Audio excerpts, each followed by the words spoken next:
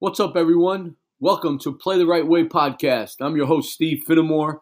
Today is Friday, December 18th, 2020, and this is episode number 11. Hope everyone's doing well. Let's get right to it. Last night, I watched a couple of good college games. I checked out Kansas and Texas Tech. Kansas came out on top 58-57. Well-played game in the Big 12. Bill Self against Chris Beard, two fine coaches.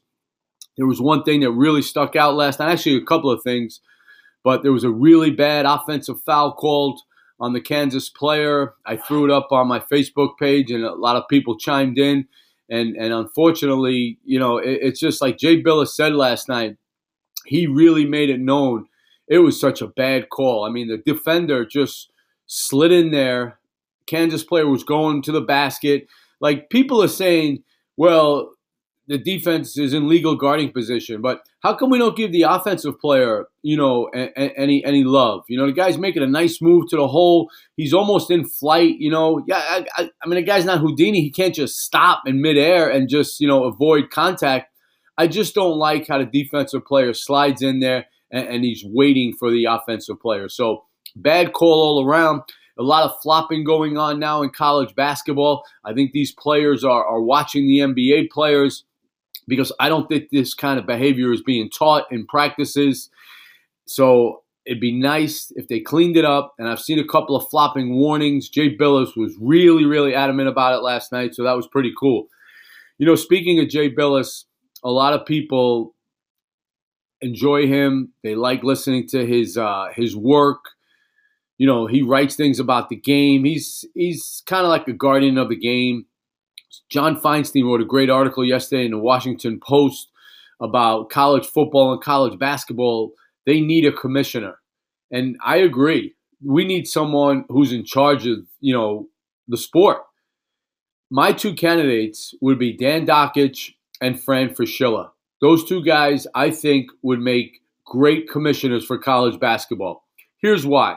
They played, they coached, they've been around as analysts, and they've seen a lot. So I really think, and they're in tune with today's, game, today's players. They talk to coaches, they talk to administrators. So I really think those two guys would be great candidates for that. As for football, I don't know, maybe Urban Meyer, because I love listening to Urban speak. Last night, it was snowing. Here's the thing that gets me, guys. When it snows, or the day before we're anticipating a snowstorm, is it me, or is it seen today in 2020 that everybody flips out? I mean, we're all worried, do this, do that, don't forget this, don't forget that. As a kid, teenager, I don't remember people, going around talking about it so much. You just went about your business. My guy, Pat Donnelly from U of D Jesuit, he put out a tweet yesterday about kids going out and do some shoveling, maybe help somebody out of a bind. Someone gets caught in some snow with their car, help them out, go shovel a store, go shovel a house, make some money. I remember we used to go to Holy Name Schoolyard and shovel a court. It was the only choice we had. If we wanted to play, we had to shovel a court. So I'm sure a lot of people listening to this always shoveled a court when they were younger. Speaking of that, I used to coach at St. Peter's College in Jersey City in 2005. And I took the job. John Cafino, assistant coach, helped me get it. Bob Leckie was the head coach. He hired me. I'm so grateful for those two guys. And it was a great experience. I made $30,000 that year. I left my wife and daughter back here in Michigan. I lived in my sister's basement for the whole season. It was great. I had the time of my life. And if you get an opportunity, take a job. Okay, someone offers you a job. Don't worry about the money. You'll find a way. If you really love coaching like I do, you'll jump at a chance to become a Division I assistant coach. But with all that being said, coaching is coaching at any level. If you get an opportunity to coach high school, do it. If you get an opportunity to coach middle school, do it. But just remember, man, give everything you got. Let's see, what else? The rules. We're talking about the offensive foul, the flopping. I heard this morning from a reliable source on rules committee in college, they're all coaches.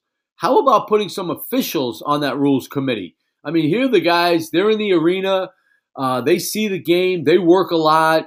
They know the game. So why not include them when there's time, when it's time to change the rules or fix a rule or add a rule or take a rule away? Bring in some officials and, give them some input because I think they're worthy of it. Hey, big game tomorrow, Iowa and Gonzaga. I can't wait. Two of the top 5 teams in the country. Everybody has Gonzaga number 1. I think Iowa's 3 behind Baylor. So I'm really looking forward to checking that game out. Should be a great game. Today's schedule, Friday, again, December 8th. We start out with my alma mater, Central Michigan University, taking on Western Michigan University. It's a big rival. I remember being at a couple of those games when I was an undergrad at CMU. That game starts at 2 o'clock today. At 5 o'clock, we got BYU and San Diego State. If you haven't seen the Aztecs of San Diego State, I highly recommend you check in today at 5 o'clock. That game's on CBS Sports Network. Coach Dutch has done a really good job out there, taking over for his longtime boss, Coach Fisher. Tonight, 6 o'clock, is another good game. The Richmond Spiders taking on Loyola Chicago. That's going to be on ESPN+. Shout out to John Sarge Sears for that one. Davidson taking on Rhode Island tonight at 7 o'clock. That's on ESPNU.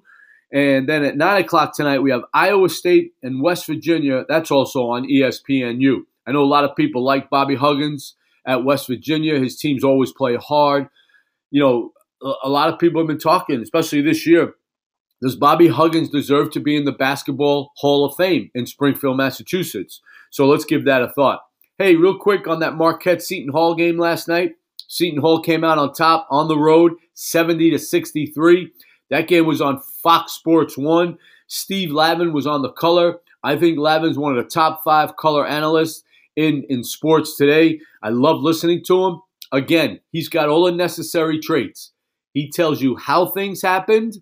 He tells you why things happened. Okay, he doesn't sit there and just tell us what happened. It's one of my pet peeves when an announcer, talks about a player driving down on the left side and goes in with his left hand and makes the layup, and he tells us what we saw. I get it. How do you get to the basket? Did he use an in and out dribble? Did he use a hesitation? Did he use a ball screen? Let us know how things happen.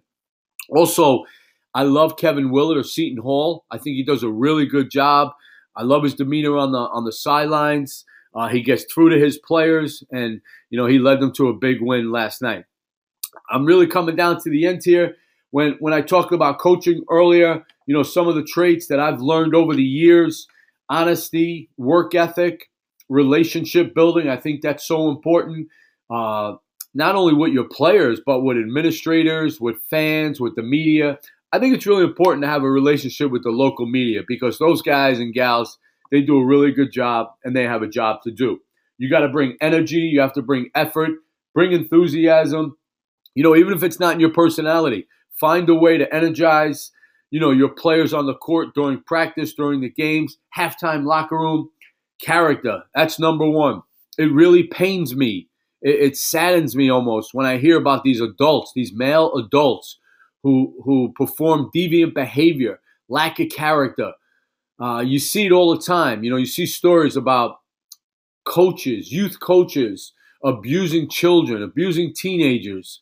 It's got to stop, people, because you're losing your job, you lose your family, and your life just goes downhill. It's hard to get it's hard to get that reputation back. You got to be prepared. Make sure you prepare for your practices. Learn the learner. That's something I learned from Pete Carroll. The one thing I always try to do, and I don't want to be preachy here, but give this a shot. I try to improve every day in coaching, health, my life, and with my family. So learn the learner, and what that means is your players, your students in school, learn what makes them tick. Be less negative. Don't worry so much about, concentrating on being more positive. Try to be less negative. Keep things simple, and always remember, last but not least, have passion for what you're doing. Because you know what? If you're passionless, I think you're in the wrong profession. You're in the wrong area. Because I love getting up in the morning, working on this podcast. I love doing some writing. When I was coaching at Lansing Sexton and East Lansing, I enjoyed going to work every day to coach the guys.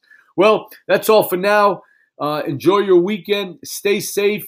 Be careful on the roads if you got some snow.